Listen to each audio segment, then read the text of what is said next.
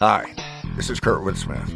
You remember me from such TV comedies as That 70s Show and That 90s Show on Netflix. I'll never forget the words that my grandfather said just before he kicked the bucket. He said, "Watch how far I can kick this bucket."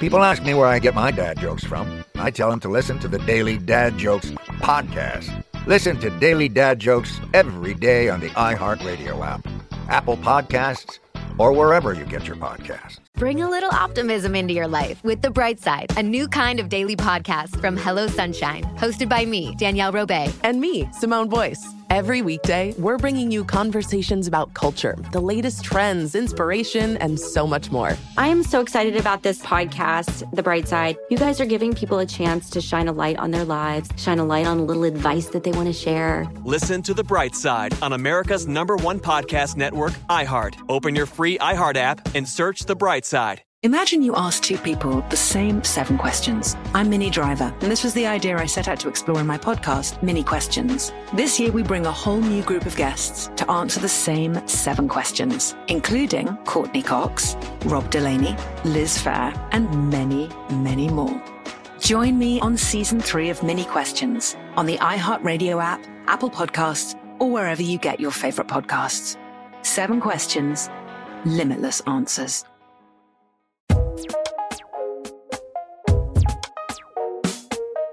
One cool thing about doing a show about books by contemporary writers is that they are contemporaries. Like, if you have a question about Frankenstein, you can't go ask Mary Shelley. She's dead.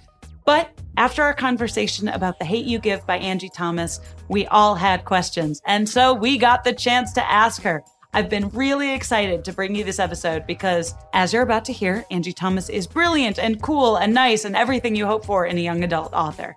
This week, she'll talk to us about what it's like to see your work adapted to the screen. With books and movies, I look at it as a parent trap situation. So, like, you got the book twin and the movie twin, and they're going to be raised by 2 different parents. Book twin is going with my publisher.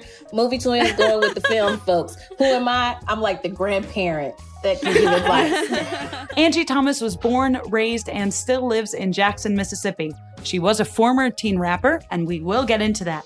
The Hate U Give is her debut novel, and it is a #1 New York Times bestseller. Of course, she's still a working writer, and her second novel, On the Come Up, is on shelves now. Hi, everyone. This is Dana Schwartz. You're listening to Popcorn Book Club. I am joined, as always, by Karama Dankwa, Melissa Hunter, Tien Tran. The wonderful Jennifer Wright is out this week, and we are joined by an incredibly special guest. I am so excited. The author of The Hate U Give, Angie Thomas, a book that spent, I believe, 174 weeks at the top of the New York Times bestseller list, but that number might be out of date. It could be even more. Truly a young adult phenomenon. We are so excited to have you. Thank you so much for joining us. Thank you for having me. Of course. So I am going to be sort of moderating today. And we have some questions for you. Don't worry, it's not like we're not trying to get you or anything. We're friendly here, we promise. So, but I just wanted to start off. I was reading The Hate U Give while simultaneously reading a book called They Can't Kill Us Until They Kill Us by Hanif Abdul-Rakib. And I was struck by a quote when I was reading about Chance the Rapper that made me want to ask you about it. So it says, what Chance does is what the best artists of color manage to do in this setting. Makes music facing his people while also leaving the door open for everyone else to try and work their way in. And I was curious if you felt like this spoke to your experience writing about Black culture and the neighborhood that you grew up in, and having this book that spent so many weeks on the New York Times bestseller list that is being read widely by non-Black people. Do you feel like you do make art that faces your people while leaving the door open for other people to work their way in? Yeah, that's what I hope to do. I remember very, very, very early in the process, like after I just signed with my publisher, me and my editor, we were having a conversation. And she reminded me, she told me something from the beginning that like has stayed with me. And she was like, your job as a writer is not to explain things to white people. And this is a white woman, this is a white woman telling me this. And I was like, oh my God, I didn't realize how liberating just that was. But she was like, no, that's not your job to do it. She was like, if there's something they don't understand, they can take the time to find out what it is. It's okay, and that has been kind of my mantra going forward as a writer. I want to craft in literature. Dr. Rudine Sims Bishops once said that books are mirrors, windows, or sliding glass doors. And I want my books to first and foremost be mirrors for those Black kids who pick them up. I want them to see great views of themselves that aren't distorted and that show them who they are and help empower them. And if everybody else sees it as a window or a sliding glass door, great. But my priority always as a writer is to craft the mirror. And so, as I've become more, I guess, comfortable in my craft, I've stopped code switching as much in my writing. I look at The Hate U Give and I saw glimpses of it there where I was like, I kind of want to do a little more, but I'm scared that I'm going too far. But now I'm on book 3, Concrete Rose, the prequel to The Hate U Give. And it's I stopped code switching altogether in that book. And I'm just it is so liberating. Maverick uses finna in that book. And I would never had the guts to put finna in The Hate U Give. But I'm I put finna in there and they finna find out what finna means. So I'm Urban Dictionarying it right now. Wait, you seriously don't know what finna means? That's not a judgment. I just am surprised. I forget what white people know. Not to put you on blast, Dana, but I remember that we were talking one time and we were talking about our friend Mike. And I said, wow, I had dinner with Mike and he didn't realize that Black people put lotion on their whole bodies every day. And you said Black people put lotion on their whole bodies every day? Every day? That's so much time. Every single day after we shower, we cover our whole bodies in lotion because our skin would be dry and ashy. Other words, I'm concerned about white people's dry skin. Y'all not lotioning every day? I am too. I see so many crusty feet in the summertime that I'm like, what are y'all doing? I know. Truly, those thong sandals and crusty feet, it's put some lotion and some socks on, please. Exactly. I do have a question, Angie, about the slang. Did you have pushback ever from, it sounds like your agent is super supportive, but did you ever have, pushback from editors or even copy editors, on that level of people trying to fix grammar stuff? No, I didn't, which surprised me again, because after having that conversation with my editor, I was like, okay, we'll see how far this mindset goes in the process. Yeah. But with my copy editor, every time she didn't understand a word or something like that, she would go to, Urban Dictionary and she'd make note of it and copy edit. It was hilarious. But too, part of me, when I was writing The Hate U Give, I was like, do I want to put any slang words in? Because people are always like, that dates the book. But you look at the classics. Let's look at classic novels. Nobody ever says that the stuff that's mentioned in those books dates those books. You know what I mean? So I'm like, why not? Still killing it. Yeah, exactly. So I'm like, why not speak to young people right now, where they are right now in this time we're in right now? Paint a picture of right now so that, it may be dated in a few years, but hopefully the message is still powerful, regardless of the words that may be used from time to time. So I was really lucky because I've heard some horror stories of pushback when it comes to slang or African American vernacular, all of those things. I've been given the green light to just do whatever at this point. That's amazing. So you mentioned the book may be dated in a few years. I will say it was written a few years ago, or at least released a few years ago. And it still feels fresh and it's still killing it in sales. And I don't feel like it's dated, at least not yet. Yeah. You did start writing it when you were a college student. In the, I won't say the year, it's on Wikipedia, people can look it up, but I'm not trying to aid you on public.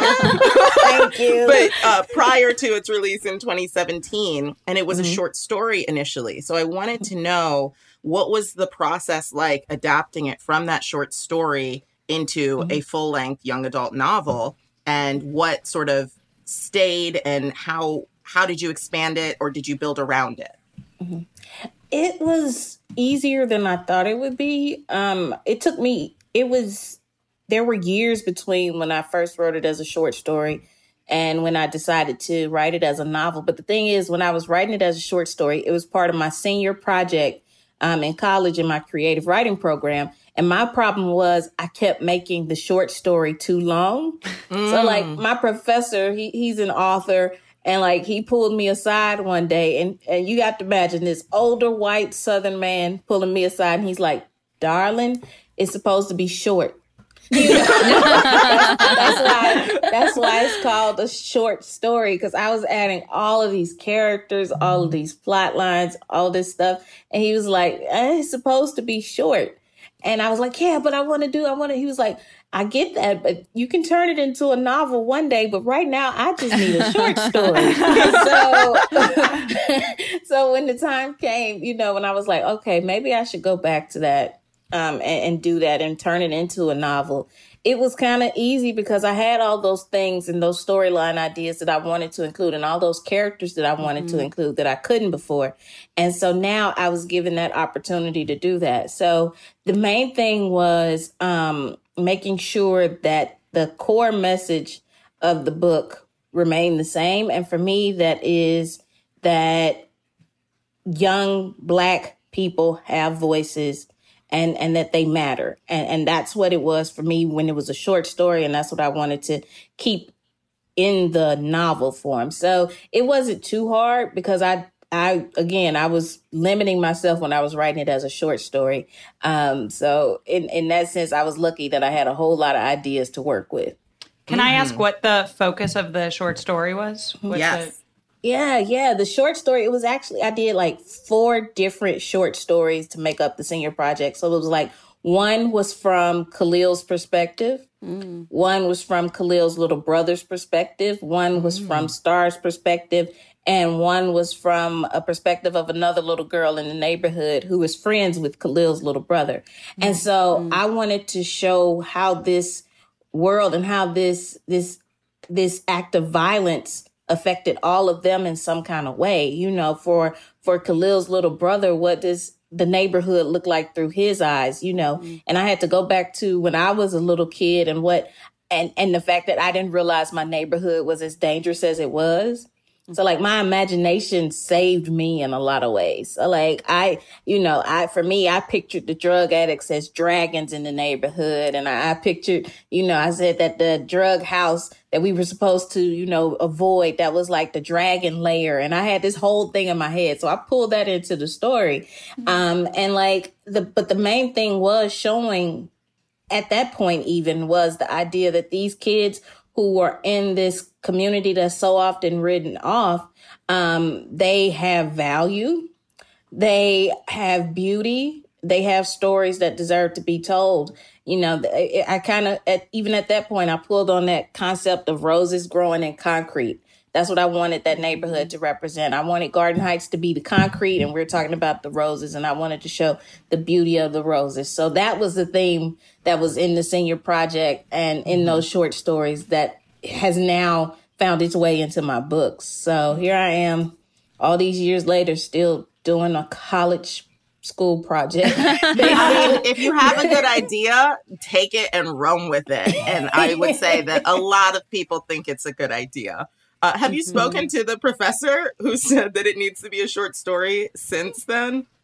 Oh, yeah, I have. I've spoken to him. He's come to all of my signings in Jackson. And he's like, so when am I getting the check? And I'm like, You can have a free copy of the book. Yeah, he's joking. He's always joking when he says it. But I'm like, yeah, nah. Not a joke, I don't think. That's so funny. So from turning it from a short story into a novel, was Star's perspective immediately the first one that you went to in terms of wanting to grow out this story? Yeah. That was like, for me, she was always the main character in my mind. And I think part of it was because I put some of my own experience in that character, my own viewpoint. in that character. You know, she's navigating these two worlds. And there I literally was at that time in college navigating two worlds. I went to a mostly white, upper class, private Christian school in conservative Mississippi. Exactly. I just you got me beat. Oh my! That combination of words is sent a shiver down my spine. Yeah, it feels like a Mad Lib of doom. Like, yes, that was my college, and I was the only Black student in my creative writing program. I was the first Black student to graduate from the creative writing program. Wow. And so, you know, being the only Black person, I had all those experiences, like when they're talking about slavery in class, people looking at me like I was there. Yup, looking at you. I had that experience in high school when we were reading Huck Finn, because my white teacher would say the N-word when she was reading it. And every time she said it, every student in class turned and looked at either me or the other Black girl in class. And we always sat on opposite ends. So it was funny. You could see their heads whipping back and forth. And are they looking at you like, I'm so sorry? Or are they looking at you like, what's your reaction? They want to see the reaction. Do you think this is They're bad? like, what's she going to do? What's she going to do? It's a universal experience for Black people in primarily white institutions, having that moment where when Blackness comes up in a discussion in a white space, what is this one Black person's reaction going to be? So I feel that, Ms. Thomas. I feel that. Yes. That was me. Angie, when it came to then turning the book into the movie, which was then so much attention, I feel like, was on you and the process. Well, I mean, what was that like? I feel like also I saw people on Twitter thinking that you were personally casting it.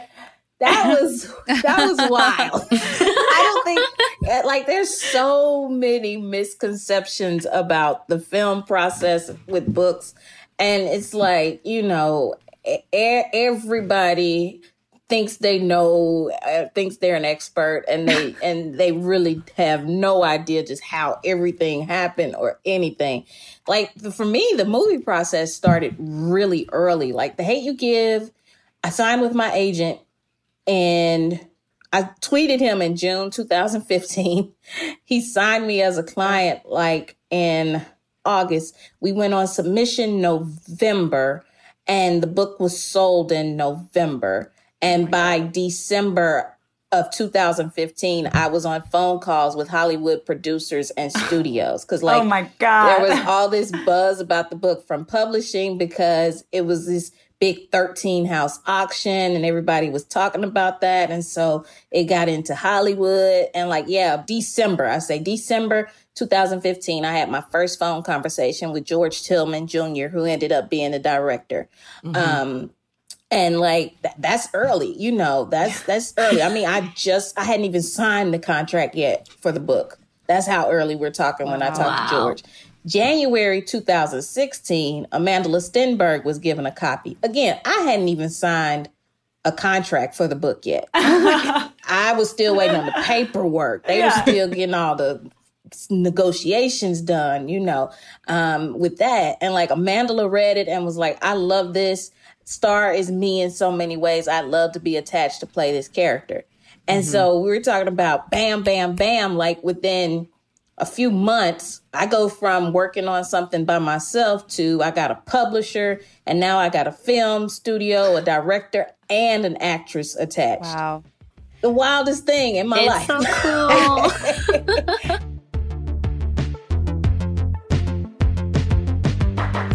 You're listening to Popcorn Book Club from iHeartRadio, and we'll be back right after the break.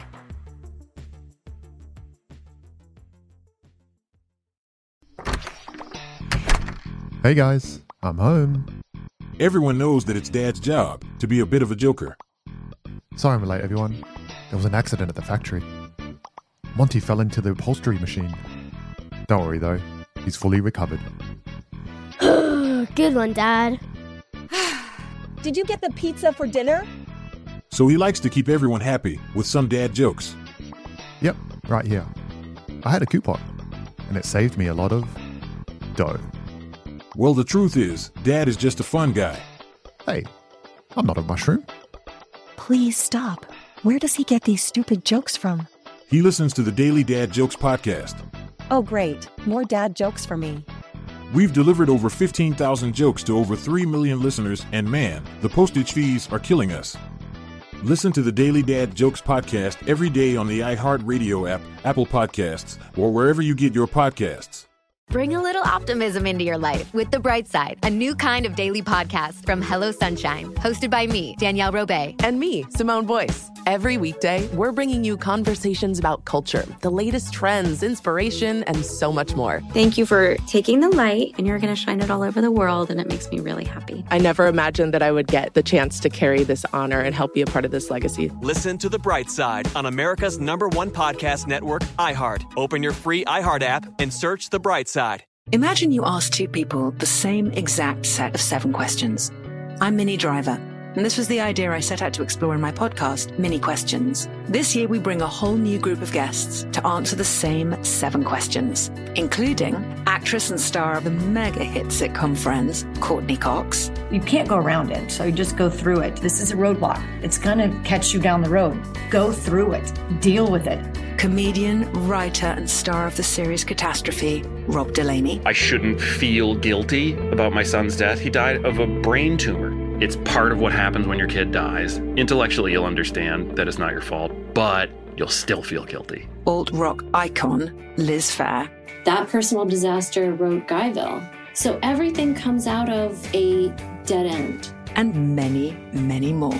Join me on Season 3 of Mini Questions on the iHeartRadio app, Apple Podcasts, or wherever you get your favorite podcasts.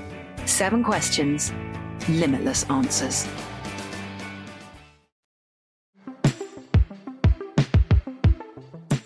So we're back with Popcorn Book Club from iHeartRadio. What was it like handing over the book to a screenwriter? I know, you know, you've created such a rich world in your book and this tapestry of characters. And obviously, it's a script is so different. So what was your relationship? I know she has since passed, but with the screenwriter and that process of handing over this baby, you know? Yeah, that was a scary process, I have to admit, because, you know, with books and movies, I look at it as a Parent Trap situation. And you got you know, these 2 kids. So you got the book twin and the movie twin, and they're going to be raised by 2 different parents. Book twin is going with my publisher.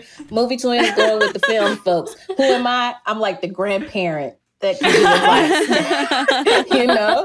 You're the British grandfather. Yes, he's the best one. Exactly. I'm the British grandfather. And so I had to trust them in that process and understand the kids are going to look different. They're fraternal twins, not identical. They're going to look different, but the genetics are the same. The one thing I will say about Audrey was she, from the very beginning, she involved me in the process. Like my first trip on an airplane, I'd never flown in my life. My first trip on an airplane was in 2016 when I flew out to Los Angeles to meet her and George and all the people at Fox 2000. And I sat down with Audrey and George for an entire day at a restaurant, talking about every single character, every single plot line in the book.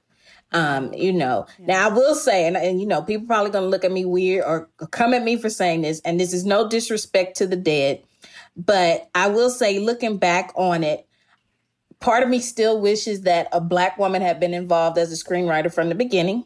We did have a Black woman come on later, Tina Mabry. She came on later and she reworked some stuff in the script. Because the thing about Audrey was, God rest her soul, but she had never watched the Fresh Prince. Oh, and so I'm like, okay. So, you know, we got some. Now I will say she was willing to learn, blah, blah, blah. But the way, you know, things with Hollywood and all that work out, at that time, I'm still learning as I go. All right. Yeah, I will say that I'm still learning as I go. I'm still learning the process, how things work. So I wish I could have been a little more vocal at that time and said, let's get a Black woman in from the get-go. You know what I mean? I do wish that. Yeah. Now, that's the thing about that is I learned from that because here I am now, second book on the come up. We have Black woman screenwriter Kay Oyegun from This Is Us. We have a Black woman studio head, Amber Raspberry at Paramount, who's overseeing the project. You have me as a producer this time, not just in name, but I'm actually a producer, actually working on it this time. And I will say, I can't say who yet, but we will have a Black woman director as well. So, that's so exciting. I have a guess, but I'm not going to say it. Yes, I also have a guess. Will you nod for us? I can't do that. Tell me, because nothing's been put in ink. Just put it in just blink it in Morse code. Blink it in Morse code in your eyes. We love intel. I may let y'all know after the. We won't tell anybody. It can't be recorded because I don't want any evidence that I did it. But no, of course you did. No. You know what? Don't even tell us afterwards. Yeah, we will not. Yeah, we will not ask at all. Yeah. Not even a second. Yeah, no. So no, but, I will say I was a baby in that first film process. I was still learning. I was starry-eyed, surprised that anybody wanted to make something out of my book. But now I'm like, okay, I know a little more. Mm-hmm. I got a little more say-so. I got a little more power. And I told Amber Raspberry at Paramount, I was like, look, I know that I have to pick my battles, but this is one hill I want to die. I'm willing to die on. And that's, I want a Black woman director. And that was originally George was going to direct it. And George is my big brother. I love him.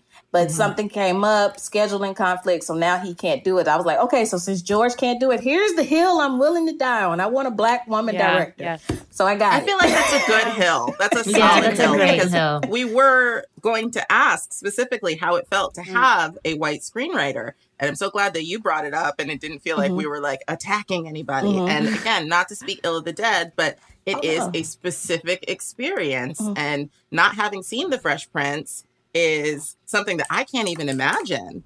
And not white people watch The Fresh Prince also. No, I know white people. Chris watches The Fresh Prince. Love Fresh Prince. But you had mentioned Amandla Stenberg, and they were very controversially, it wasn't controversial for the casting, but there was a sort of firestorm after they were cast in The Hunger Games. I think it's interesting because there was a newspaper article about you and about your book, and it has this beautiful picture of you on it. Oh, you did a LA print Times. Yes. My mom has a printer. Yes. I'm living large. And in this article by Adriana Ramirez, they talk about how your book could be, to some, considered a sort of dystopic book in the same realm as The Hunger Games and Maze Runner and all these books that have these huge film adaptations that the kids are very into, but it just happens to be set in reality. How do you feel about that classification and characterization?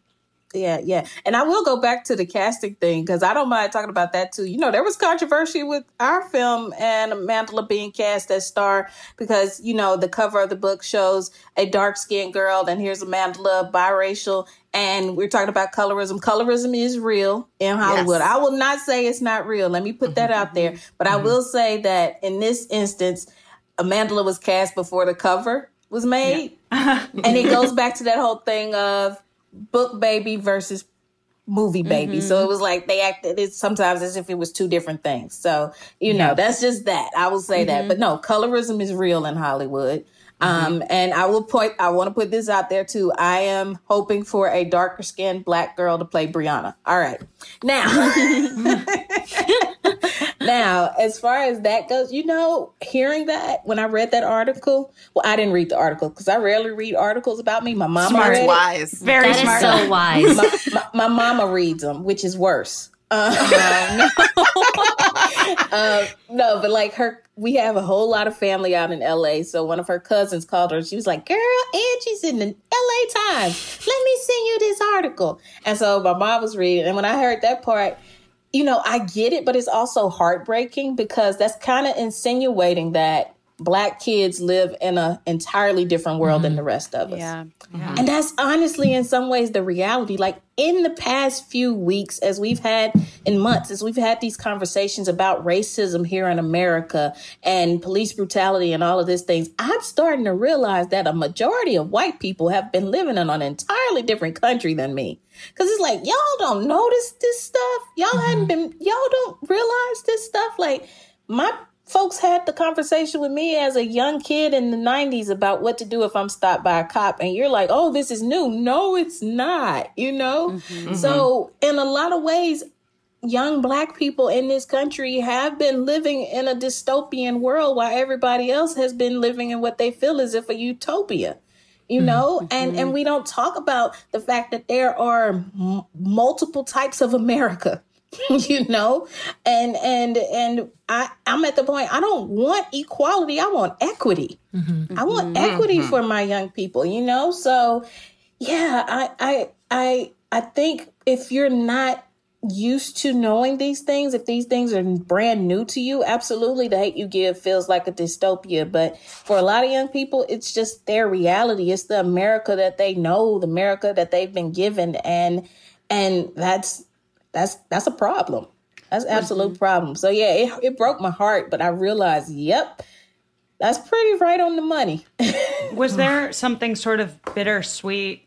I mean, not even sweet, but like this summer, I feel like was such a reckoning for so much of America to realize it, to be talking about Black Lives Matter publicly and have it become sort of a massive movement with mainstream support, like among like suburban, you know, like the polls among like suburban people now. It was that sort of bittersweet being like, you wrote this book in 2017. Like, why are we only talking about this now?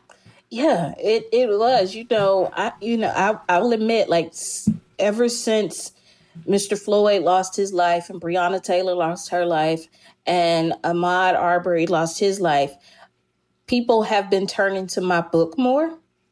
Which is, it hurts, like my sales 1 week were just through the roof, and yay, people want to read and learn more. But here we are, we've been yelling Black Lives Matter for years now. And some of y'all are just starting to understand that it's not an attack on you. Like, okay, now we got the basics out of the way. Can we get into more of this?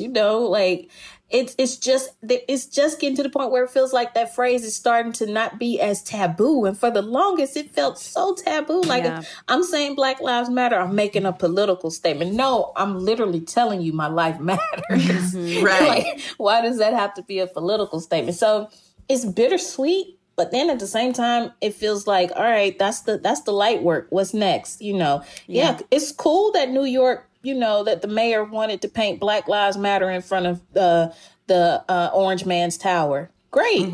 But all right, so what are you doing about police brutality in New York? And stop and frisk and all of this stuff that has set so many people in New York specifically that are Black and brown people back for years and years and years. Exactly. And it's a lot of very lovely lip service, I feel like. Yes, a lot of lip service. I'm here in Mississippi and they just finally changed the flag. We wanted to talk to you about that. You are from Mississippi. Yeah. So Mississippi, for those of you who do not know, has the Bars and Stars as part of its state flag. And well, I said Bars and Stars specifically because there are several different Confederate flags, and the Bars and Stars is not one of the like main ones. I just think it's funny that people have really held on to this one, and they're like, this is the one that is the most racist. And but Mississippi has the Bars and Stars as part of its state flag, and they are now finally asking, should we remove this? I mean, there have been people who have been asking for a long time, hey, why does this have to be part of our state flag? But now, with everything going on in the country and eyes on them, and Confederate flags being banned in like NASCAR, which was just the most shocking reveal of 2020, that NASCAR was going to be like the most progressive in action organization out of everything. And we all just learned about Bubba Wallace, and we're all here to support him through everything he does forever. But I think that how do you feel as a Mississippian with this flag and having grown up with this flag, seeing it finally addressed, but also wondering why nobody was listening to the voices beforehand calling for it to be removed.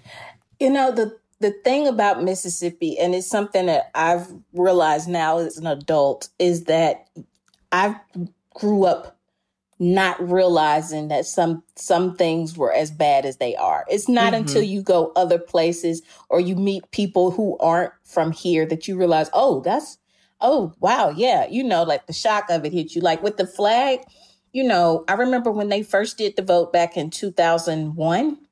I was like 11, 12 years old.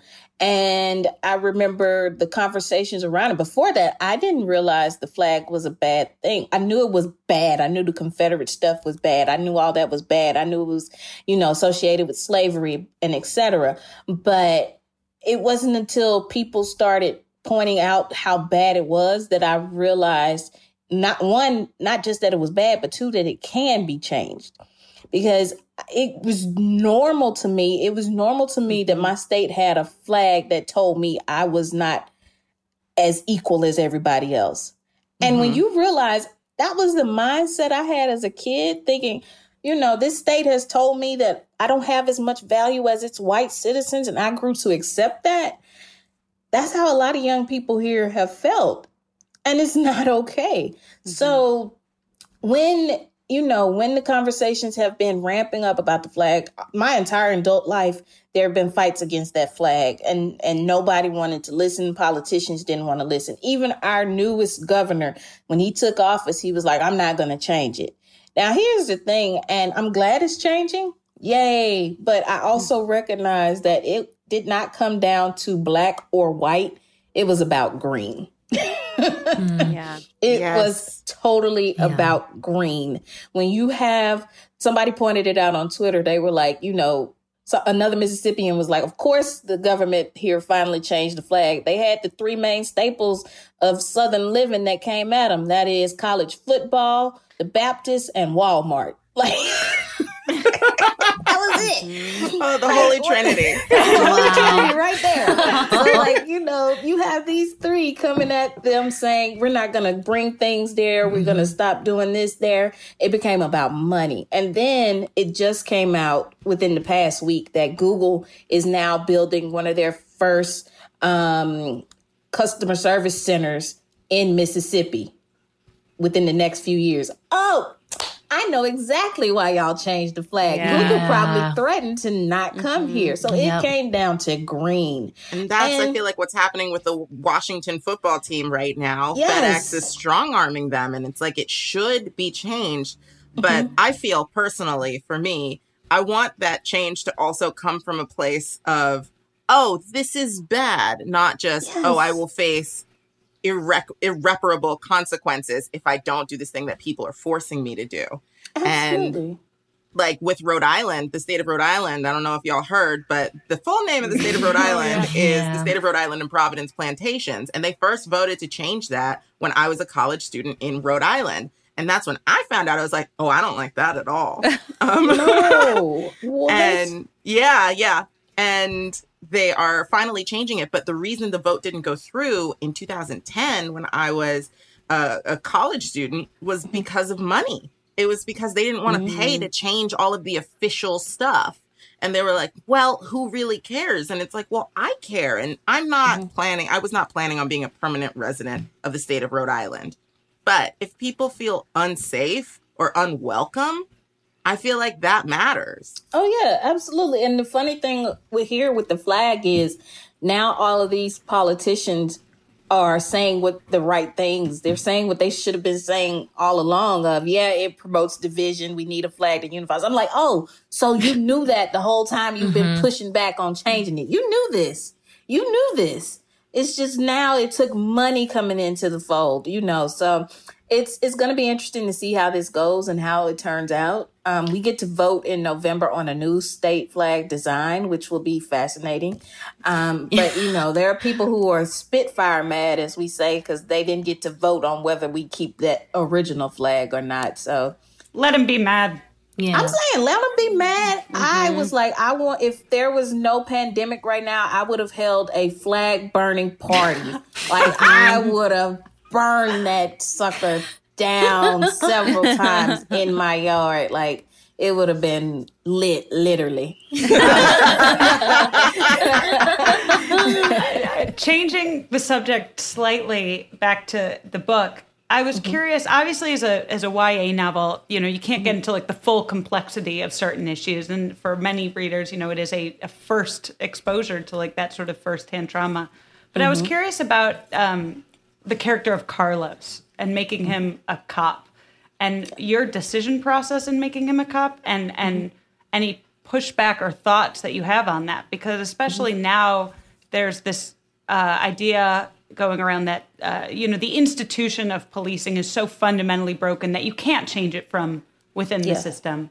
And I was just interested in your perspective on that. Yeah, I will say, my perspective on it has evolved over time. We're all learning, we're all growing. Now, when I wrote the character Carlos originally, I wrote him with my own family members in mind who are police officers. When I first got the talk about what to do if I'm ever stopped by a cop, it was from my cousin who was a cop. Wow. Because he knew some of his fellow officers tended to abuse their power. So with the character Carlos, I wanted to show a Black cop and some of what they deal with, because a lot of them will tell you, well, inside of the uniform, I'm seen as a sellout. Outside of the uniform, I'm still a suspect.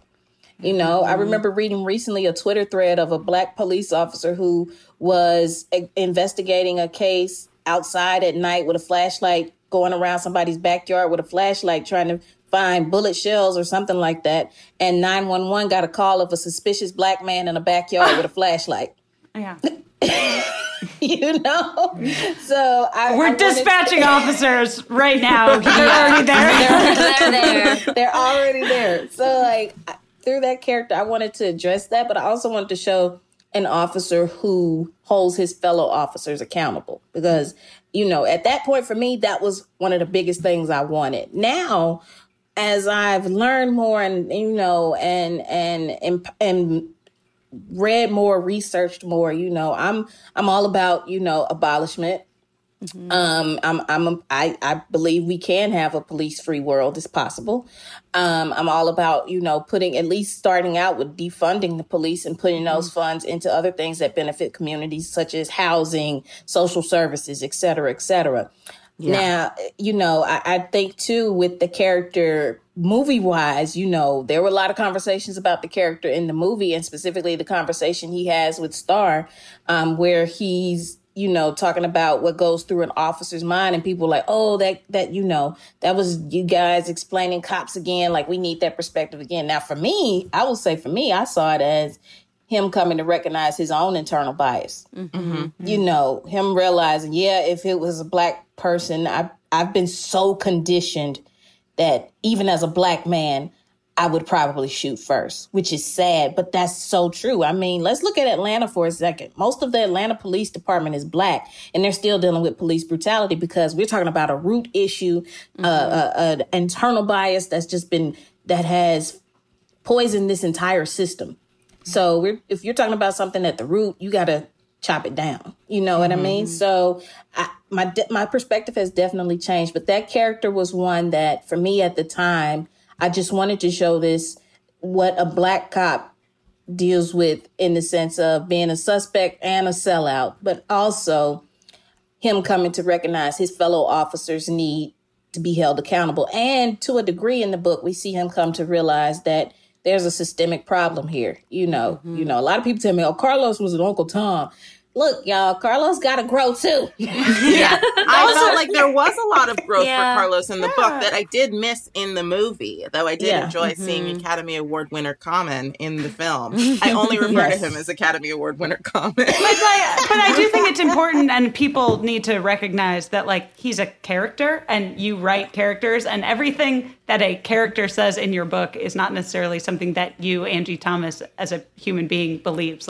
There are just characters that exist. You get to have your own flaws different from your characters. Well, and it does feel like usually the cop that we see that has an arc regarding racism is a white cop. So it is, a different perspective. And I appreciated that it was all through the perspective of Star in the end. Thank you.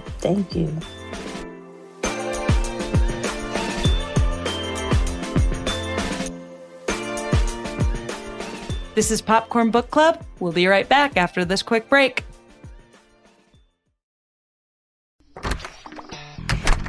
Hey guys, I'm home. Everyone knows that it's Dad's job to be a bit of a joker. Sorry I'm late, everyone. There was an accident at the factory. Monty fell into the upholstery machine. Don't worry though, he's fully recovered. Good one, Dad. Did you get the pizza for dinner? So he likes to keep everyone happy with some dad jokes. Yep, right here. I had a coupon, and it saved me a lot of dough. Well, the truth is, Dad is just a fun guy. Hey, I'm not a mushroom. Please stop. Where does he get these stupid jokes from? He listens to the Daily Dad Jokes podcast. Oh, great. More dad jokes for me. We've delivered over 15,000 jokes to over 3 million listeners, and man, the postage fees are killing us. Listen to the Daily Dad Jokes podcast every day on the iHeartRadio app, Apple Podcasts, or wherever you get your podcasts. Bring a little optimism into your life with The Bright Side, a new kind of daily podcast from Hello Sunshine, hosted by me, Danielle Robay. And me, Simone Boyce. Every weekday, we're bringing you conversations about culture, the latest trends, inspiration, and so much more. Thank you for taking the light, and you're going to shine it all over the world, and it makes me really happy. I never imagined that I would get the chance to carry this honor and help be a part of this legacy. Listen to The Bright Side on America's #1 podcast network, iHeart. Open your free iHeart app and search The Bright Side. Imagine you ask two people the same exact set of 7 questions. I'm Minnie Driver, and this was the idea I set out to explore in my podcast, Mini Questions. This year, we bring a whole new group of guests to answer the same 7 questions, including actress and star of the mega-hit sitcom Friends, Courtney Cox. You can't go around it, so you just go through it. This is a roadblock. It's going to catch you down the road. Go through it. Deal with it. Comedian, writer, and star of the series Catastrophe, Rob Delaney. I shouldn't feel guilty about my son's death. He died of a brain tumor. It's part of what happens when your kid dies. Intellectually, you'll understand that it's not your fault, but you'll still feel guilty. Alt-rock icon, Liz Phair. That personal disaster wrote Guyville. So everything comes out of a dead end. And many, many more. Join me on Season 3 of Mini Questions on the iHeartRadio app, Apple Podcasts, or wherever you get your favorite podcasts. 7 questions, limitless answers.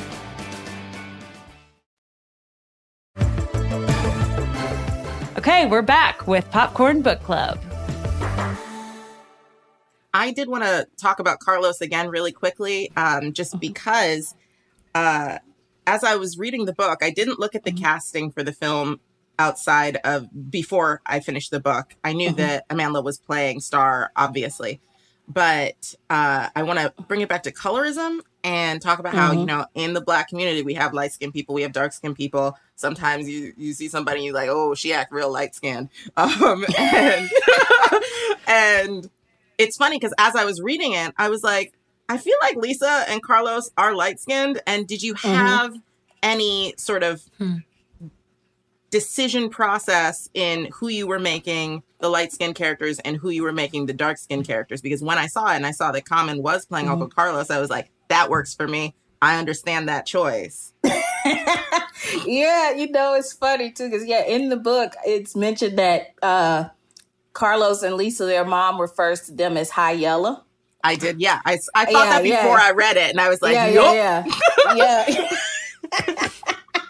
Yeah, you know, I tried not to overthink it too much, but there were times where, you know, I thought about with Lisa and Carlos especially, and their upbringing and how they're perceived in the neighborhood, but also with Carlos, how he perceives the neighborhood. As a light-skinned person, I'm going to say sometimes light-skinned folks, you know, can be a little, how should I put it? With Carlos, specifically with this character, we see he's got light-skinned privilege. Okay. Sometimes people just be acting light-skinned. Exactly. Exactly. And that's like with Carlos, I definitely thought of him as one of these light-skinned brothers who, you know, he's like, well, if you just talk a certain way, if you present yourself a certain way, it'll be okay. Not recognizing, bruh, you at times get privileged because you're not seen in the same way that Maverick would be seen, because Maverick is darker skinned. And when he enters spaces, he's already got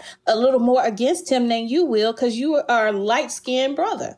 You know, so I definitely thought of that when I was, especially with those two characters, when I was crafting them, because, you know, Carlos still, even in the book, he doesn't recognize that. He doesn't recognize that he's not seen as a threat nearly as much as Maverick. And, you know, he's the kind of character who'd be like, well, if he wasn't in the gang or this, but no, sir, it's more to it than just that. So I definitely thought of that when I was crafting those two. One change between the movie and the book that I was curious about. Some changes, like Devontae, are like, you just can't fit everything into a film. There's just, I get Devontae questions all the time. Yeah. People are so mad at me that Devontae wasn't in the movie. I'm like, y'all, it's okay. Devontae and Nana are in the book living their best lives. But one change I was curious about is at the end of the film, they decided to stay in Garden Heights, where the book they leave. What was that decision process like? You know, that one, it was interesting how that came about, because in the movie, I will say, like, in the movie originally, they were going to move. Yeah. They were going to move in the movie originally. And what happened, as we say, what had happened was they started doing screenings of the film with test audiences. And one thing that test audiences were saying was, we've become so attached to the neighborhood, and it seems as if they're so attached, it doesn't make sense that they leave. Yeah. And I was like, Now, because the big difference with the book and the movie is it's a little more focused on in the book at times. You know, for Lisa and Maverick, that's kind of their storyline. She wants to leave, he wants to stay, and he has to come to the realization that where you live does not define who you are. All right. So we don't see it as much in the movie. Like, there's a scene in the movie where Lisa and Maverick are like in the bedroom, and it's mentioned, and they kind of go in, and Lisa tells him, you know, where you live does not define who you are. And that conversation happens, but it's not still as focused on as it is in the book. So I guess the audiences weren't as convinced about it. So yeah. But, you know, for me, that was my own struggle. You know, I could see it going either way with them in the book, but like, that was my own struggle once I started, you know, getting financially secure as an author. It was like, do I stay in my neighborhood or do I leave? You know, and that was, I think, a lot of Black people who, if you've ever lived in a neighborhood like Garden Heights and you get the opportunity to leave, you may deal with that struggle as well. So that was definitely my own. But it worked. I think it worked well in the book, and the decision that was made in the movie worked as well for it. I definitely see that. And I feel like in the book, we do get this fear that Maverick has of being seen as like uppity or sedity for leaving. And it doesn't translate on screen in the narrative that was created in the screen. Like you said, they're fraternal twins. And it's like, okay, I see how, now that you've said test audiences were one of the major factors, I definitely see how that could be a factor. Sort of in relation to that, you ultimately did not leave Garden Heights on the come up, and now Concrete Rose, you're staying in Garden Heights. And I find that so interesting that you're creating such a tapestry there of all these characters. Did you know that when you were finishing The Hate You Give, that you wanted to return to Garden Heights? And I know it's not a real place, but it's based on where you grew up. You know, I did know that I would at least go back for one more book. I'm going to tell y'all something, a little insider info. At the end of like The Hate You Give, during the riots and everything, there's a point where Star, Seven, Chris, and Devontae hop into a truck with this guy, and there's a girl in the back whose name is Bree.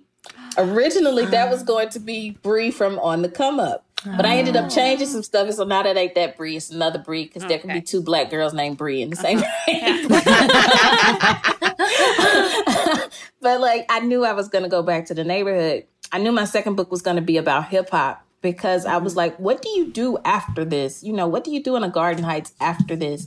And I thought a lot about hip hop and how it started out. You know, you're talking about an art form that started in the Bronx during the Bronx burnings, when all of these buildings were being destroyed and young people were facing all of these hardships in the Bronx. And somehow, some way, from the ashes of that, they created an art form that is now the biggest selling music genre in the world. You know, it crosses color lines, it crosses languages. Hip hop started by teenagers in a basement, you know, during all of that. And I was like, how would young people in a neighborhood like that find their voices after something like that, or find some hope? And I wanted to use hip hop as a tool for that. So I knew I wanted to go back. Then, like, honestly, I had no intention of writing any more books about the Carters or anything after The Hate U Give. It was like, while I was on set of the movie, talking to Russell Hornsby, who did a phenomenal job as Maverick. Oh my gosh. And was freaking robbed of awards. I'm just going to say that. I second that. No, he was incredible. And, you know, we didn't talk about him much in our previous episode, so I'm glad you brought him up, because he was an incredible Maverick. He embodied that role in a way that was phenomenal. I'm sorry, I cut you off. Please continue. No, you're good. You're good. No, I could talk about Russell Hornsby all day. Like, he, as Maverick, like, he brought it. That role, he blessed us all with that. You know, but talking to him while he was becoming the character, and he's asking me questions about the character, but also he's transforming into the character. This is one thing that people don't know about, like, Russell, when he did Maverick. Like, Russell had a whole walk for Maverick. Like, he walked different when he was Maverick. And, like, he talked different when he was Maverick. His whole persona changed. Like, when he walked on set, it was like, that's not Russell, that's Maverick. That's the kind of actor he is. And so seeing him as the character and talking to him and him asking me questions about the character and stuff like that, it made me take a little closer look at the character myself and go, let me figure out that. Let me see if I can answer that. So, you know, then going on tour and being around people asking me all the time about him, that character, more than any other character, I gotta say, like, grown women love them some Maverick. Well, he's also like a dream husband. Yeah. Like, that relationship between It's so Maverick good. is So cute. And like such a tender dad too. It's like, ugh. Yeah, you see, y'all are doing it right now. He's a good dad. Yeah. Oh my God. Like, you know, with the kids, they're all like, Khalil, 7, blah, blah, blah. But the grown women, they're like, oh my God, Maverick. Ooh, I need me a Maverick. Like, Maverick got a fan club. And so I was like, I wanted to explore that character more. And that's when I made the decision, like, after the film, I was like, you know what? I'm going to go back one more time to Garden Heights and explore Maverick and his story as a teenager and see how he became the person that we know in The Hate U Give. So this will probably be my last book in Garden Heights. Okay. My 4th book is going to be set in Mississippi, which is a lot to write about. Oh, yeah. I got a whole lot to write about here. I'm like, after this book, they're going to put me out. They're going to make you governor. That's the goal. Can I ask quickly, Angie, was there ever a moment that you thought about putting Garden Heights as a real, like, city? Or was it always, did you always want it to be fictional so that it could be more universal in the way that you approached that story? You know, there was a time where I was like, I should probably put this somewhere. But the problem was, one, I wasn't fond of putting it in Jackson. And that was just because I hated my state at the time. I have such a rocky relationship with my hometown, my home state. And I was like, I'm not putting it there. I'm not giving them that. I'm not giving them that. So, like, I was like, no, I should put it in Atlanta, even though I've never been to Atlanta and anything about Atlanta. So, like, eventually I was like, you know what? No, just don't give it a certain city or state, because I felt like, you know, I wanted to show that this could be anywhere, you know. And the beauty of it is I go different places and people are like, this is Chicago, isn't it? Or this is South LA, isn't it? This is Atlanta, isn't it? And, you know, Mississippi folks, this is Jackson, right? You know, so, it became an easy decision. So you have been billed as a former teen rapper. Is there a place where we can listen to your music? No. I had my mom destroy all of the mixtapes. I think she's got like one that she's holding as blackmail against me. Smart mom. I took everything down. I was not it. I was not it at all. No. But speaking of your mom, I know that in this book, there is a lot of parental sort of counter education or a supplemental education that happens about the Black Panthers and about Black history. And I know that I got some of that. I know my mom was doing my hair one time, which, as you know, takes many hours. And I was like, I want to watch Anastasia. And she said, okay, can I watch a movie first and then we'll watch Anastasia after? And I said, oh, okay, that seems fair. I'm a reasonable person. And she made me watch all of Roots, the original miniseries, in one sitting while she was doing my hair. Just one movie. Just one movie. Technically, sneaky mom. She was right. She misled you. But, I'm glad she did it because I feel like I was really resistant to any additional education. I'm like, oh, why do I need to know this? Why do I need a children's book about Jesse Owens? Or why do I need a children's book about Charles Drew? Why can't I read the same books as all of my friends? So I just wanted to ask you about the process in terms of deciding to show that and how you showed that and how you brought in the Nation of Islam briefly and the Black Panthers and Huey P. Newton and all of that. Yeah, it was important because those things are not discussed enough in schools. And I remember as I was working on The Hate U Give, I had this thought. I was like, what if this ends up being required reading in some school? Oh, let's throw in some history stuff so they can know the real deal. Like with the Black Panthers, there's so many misconceptions. Like young people don't know that the reason they have free breakfast programs at school, the Black Panthers, they've been villainized and Dr. King has been sanitized. So, our kids are not being equipped enough through the history books. They're not being given the real deal. And I was like, okay, if I'm keeping it real in this book, I want that. And then crafting Maverick, back to Maverick, I was like, who is this guy? He would be into that stuff. That's him, that's his MO in a lot of ways. That's his avenue of wokeness, radical blackness. And so I wanted to pull that in, but I wanted to show too that there are so many different there have been so many different movements that have looked different ways within just the Black community alone. You had the Civil Rights Movement, but you also had the Black Power Movement. You had all of these different things. These are not new battles that we've been fighting. When the Black Panthers penned the 10-point program, they were saying we want an end to police brutality back then. We're still asking for it now. So I wanted to show young people this is not new. We've been fighting. We're going to keep fighting. So it was definitely important to include all of that. And, I'm working now on 5th book as well, which is like middle grade fantasy. And I'm pulling Black history into that in so many different ways. Yeah. I'm like, the kids are going to learn something today. I got a whole reading list for my niece now. That's amazing. Dana, I know you had a question. Oh, yeah. Well, now I'm just saying, thank God that we have to give every Haley in the world every copy of your book. Don't even talk to me about Haley. I literally don't talk about Haley anymore. I can tell you, Haley is based on a real person. I was going to ask you. Name names. Does she know? Does she know? Okay. So she read The Hate U Give. And she was like, oh my God, Angie, was someone like this? I knew that was going to be the response. Classic Haley move. Oh my, that's classic Haley. I was like, yeah. And she goes, oh my God, who? And I was like, look in the mirror. So we have not spoken since. Oh, Lord. Wow. And I'm sure she has texted you, I am so sorry that you felt that way. I am so sorry you reacted badly. The apologies from Haley were just chef's kiss. Perfect. My mom calls them Apollo lies. Not apologies, Apollo lie. If you Apollo lying, you're not really apologizing. That's a lie. So is Maya based on someone too? Or yes.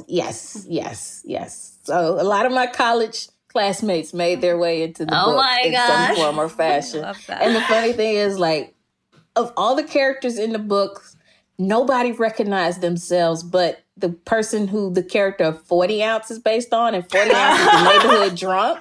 And like nobody else recognized themselves except for the neighborhood drunk. That is amazing. Can I ask, was there a Chris? Yes. Ooh. Okay. Yes, that's all I will say. Okay. Okay. We will ask no further questions. That Chris was not woke either. That Chris was in a freaking coma as far as wokeness goes. I like that Chris in the book tried to learn and tried to know Star. I thought that it was nice that like, okay, there was growth. An attempt was made. Yeah. I will say, I would not encourage any of my homegirls to date Chris. But what if he looked like Hot Archie, Grandma? No, because movie Chris is worse than book Chris, in my opinion. Movie Chris is worse. All of the Chris's are bad. Let me just say that character like gave me the most headaches, like not just as a writer, but even with the film process. I will talk about it a little bit, but like as a writer, it was hard to write Chris because I've never been a straight rich white boy, you know, and like I was like, how do I write this? So that character was hard. And then, you know, with the film process, we had to recast the character. Right. Oh, yeah. Like the original young man who played Chris, I won't say his name. He's learning and growing, bless his heart. You know, I have nothing against him, but you know, videos came out where he had been using the N-word and stuff like that and making racist jokes. And we had just finished filming the movie and had to recast the character, reshoot the scenes. Amandla had to go through, because the scenes with Chris are all hard scenes. Yeah. So Amandla had to go through that again with KJ and all that. So it was just like, it was hard. So I have to admit, like the process with Chris in the book and in the film was just so much hardship, so hard, and so much trauma for me that's why you do not see any white boys in On the Come Up. I mean, there are enough. The white boys can get roles in other movies. They'll be fine. They've been covered in other books too. Yeah. Can I ask, Angie, what you're reading this summer? Ooh, what am I reading? Let's see. I just finished a book, Grown by Tiffany D. Jackson. I'm going to shout about that book from beginning to end. It is about a young Black girl who has dreams of being a singer. And this superstar R&B singer takes her under his wing, and it becomes some really dark stuff happening. And it's really about, it's loosely based on the R. Kelly stuff. Wow. So, but what Tiffany does is she shows us the ways in which Black girls and their innocence is often stolen, and the ways in which we as people even take that from them in our heads ourselves. Like she plays a whole mind game with the reader in this book. And you're going to put it down. And once you put that book down, you're going to end up checking yourself on some things. I kid you not. So like Grown by Tiffany D. Jackson. Writing like, it down, yeah. Read it, absorb it. I'm still thinking about that book. Thank you. I feel like that maybe is a good place to end on. But I did have one question. Is there a quote, because you've obviously been promoting this book for such a long time and talking about The Hate U Give. Is there one question that you never want to answer again, that you just want to say, like, please do not ask me?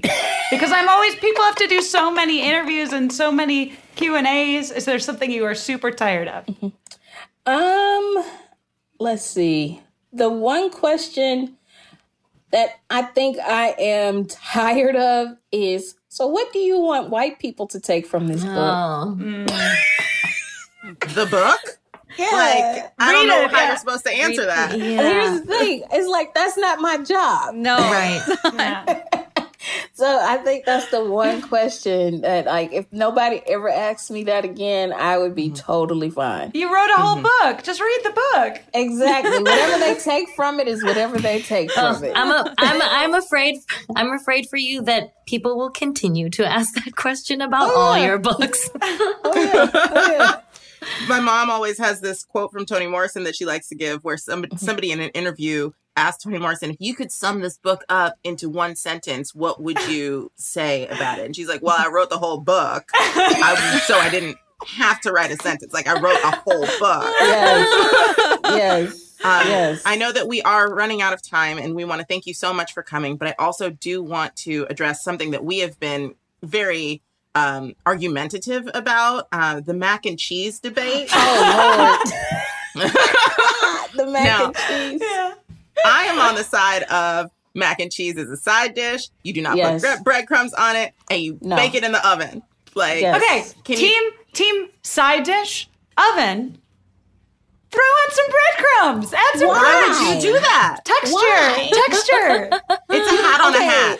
Okay, but if you do the cheese right, you don't need the breadcrumbs for texture. Like, the best mac and cheese has, like, that cheesy crust on top. Like, you don't need breadcrumbs. Like, you won't want breadcrumbs. You won't miss breadcrumbs. Yeah. So, all right. I gotta try better mac and cheese. I think You it's gotta do it right. You do. I told them to try Patti LaBelle's Over the Rainbow mac and cheese recipe. Yes, that's my go-to. That's my go-to recipe at Thanksgiving. Like, I only here's the thing: only make it once a year, because otherwise you will die. You will die. Don't do it no more than that, because you won't be moving. You will be so lethargic. No, it's a once a year thing. Patti LaBelle Over the Rainbow mac and cheese. Like, you will not want a breadcrumb near it. You won't. All right. Next time you're in LA, and all of this pandemic is over, we will get together and I will work my ass off and make that perfect mac and cheese. I promise. Right. Good deal.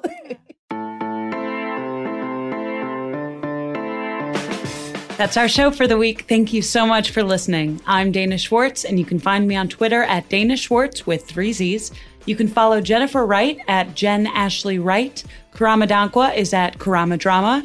Melissa Hunter is at Melissa FTW. And Tian Tran is smart enough to have gotten off Twitter, but she is on Insta at Hank Tina. Our executive producer is Christopher Hesiotis, and we're produced and edited by Mike Johns. Special thanks to David Wasserman. Next week, we are going back to Lovecraft Country. The television series is out now on HBO, and Popcorn Book Club is diving back in to talk about the changes they made from the book to the TV show, what we think of the TV show as a whole. There are CGI monsters aplenty. We have plenty to talk about. Can't wait to see you there. Popcorn Book Club is a production of iHeartRadio. See you next week.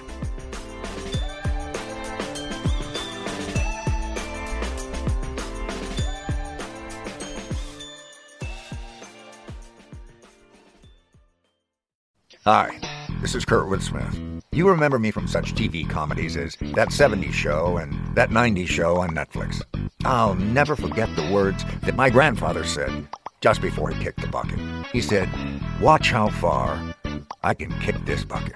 People ask me where I get my dad jokes from. I tell them to listen to the Daily Dad Jokes podcast. Listen to Daily Dad Jokes every day on the iHeartRadio app, Apple Podcasts, or wherever you get your podcasts. Bring a little optimism into your life with The Bright Side, a new kind of daily podcast from Hello Sunshine, hosted by me, Danielle Robay. And me, Simone Boyce. Every weekday, we're bringing you conversations about culture, the latest trends, inspiration, and so much more. I am so excited about this podcast, The Bright Side. You guys are giving people a chance to shine a light on their lives, shine a light on a little advice that they want to share. Listen to The Bright Side on America's #1 podcast network, iHeart. Open your free iHeart app and search The Bright Side. Imagine you ask 2 people the same 7 questions. I'm Minnie Driver, and this was the idea I set out to explore in my podcast, Mini Questions. This year, we bring a whole new group of guests to answer the same 7 questions, including Courtney Cox, Rob Delaney, Liz Phair, and many,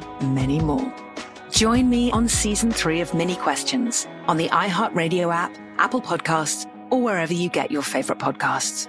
7 questions, limitless answers.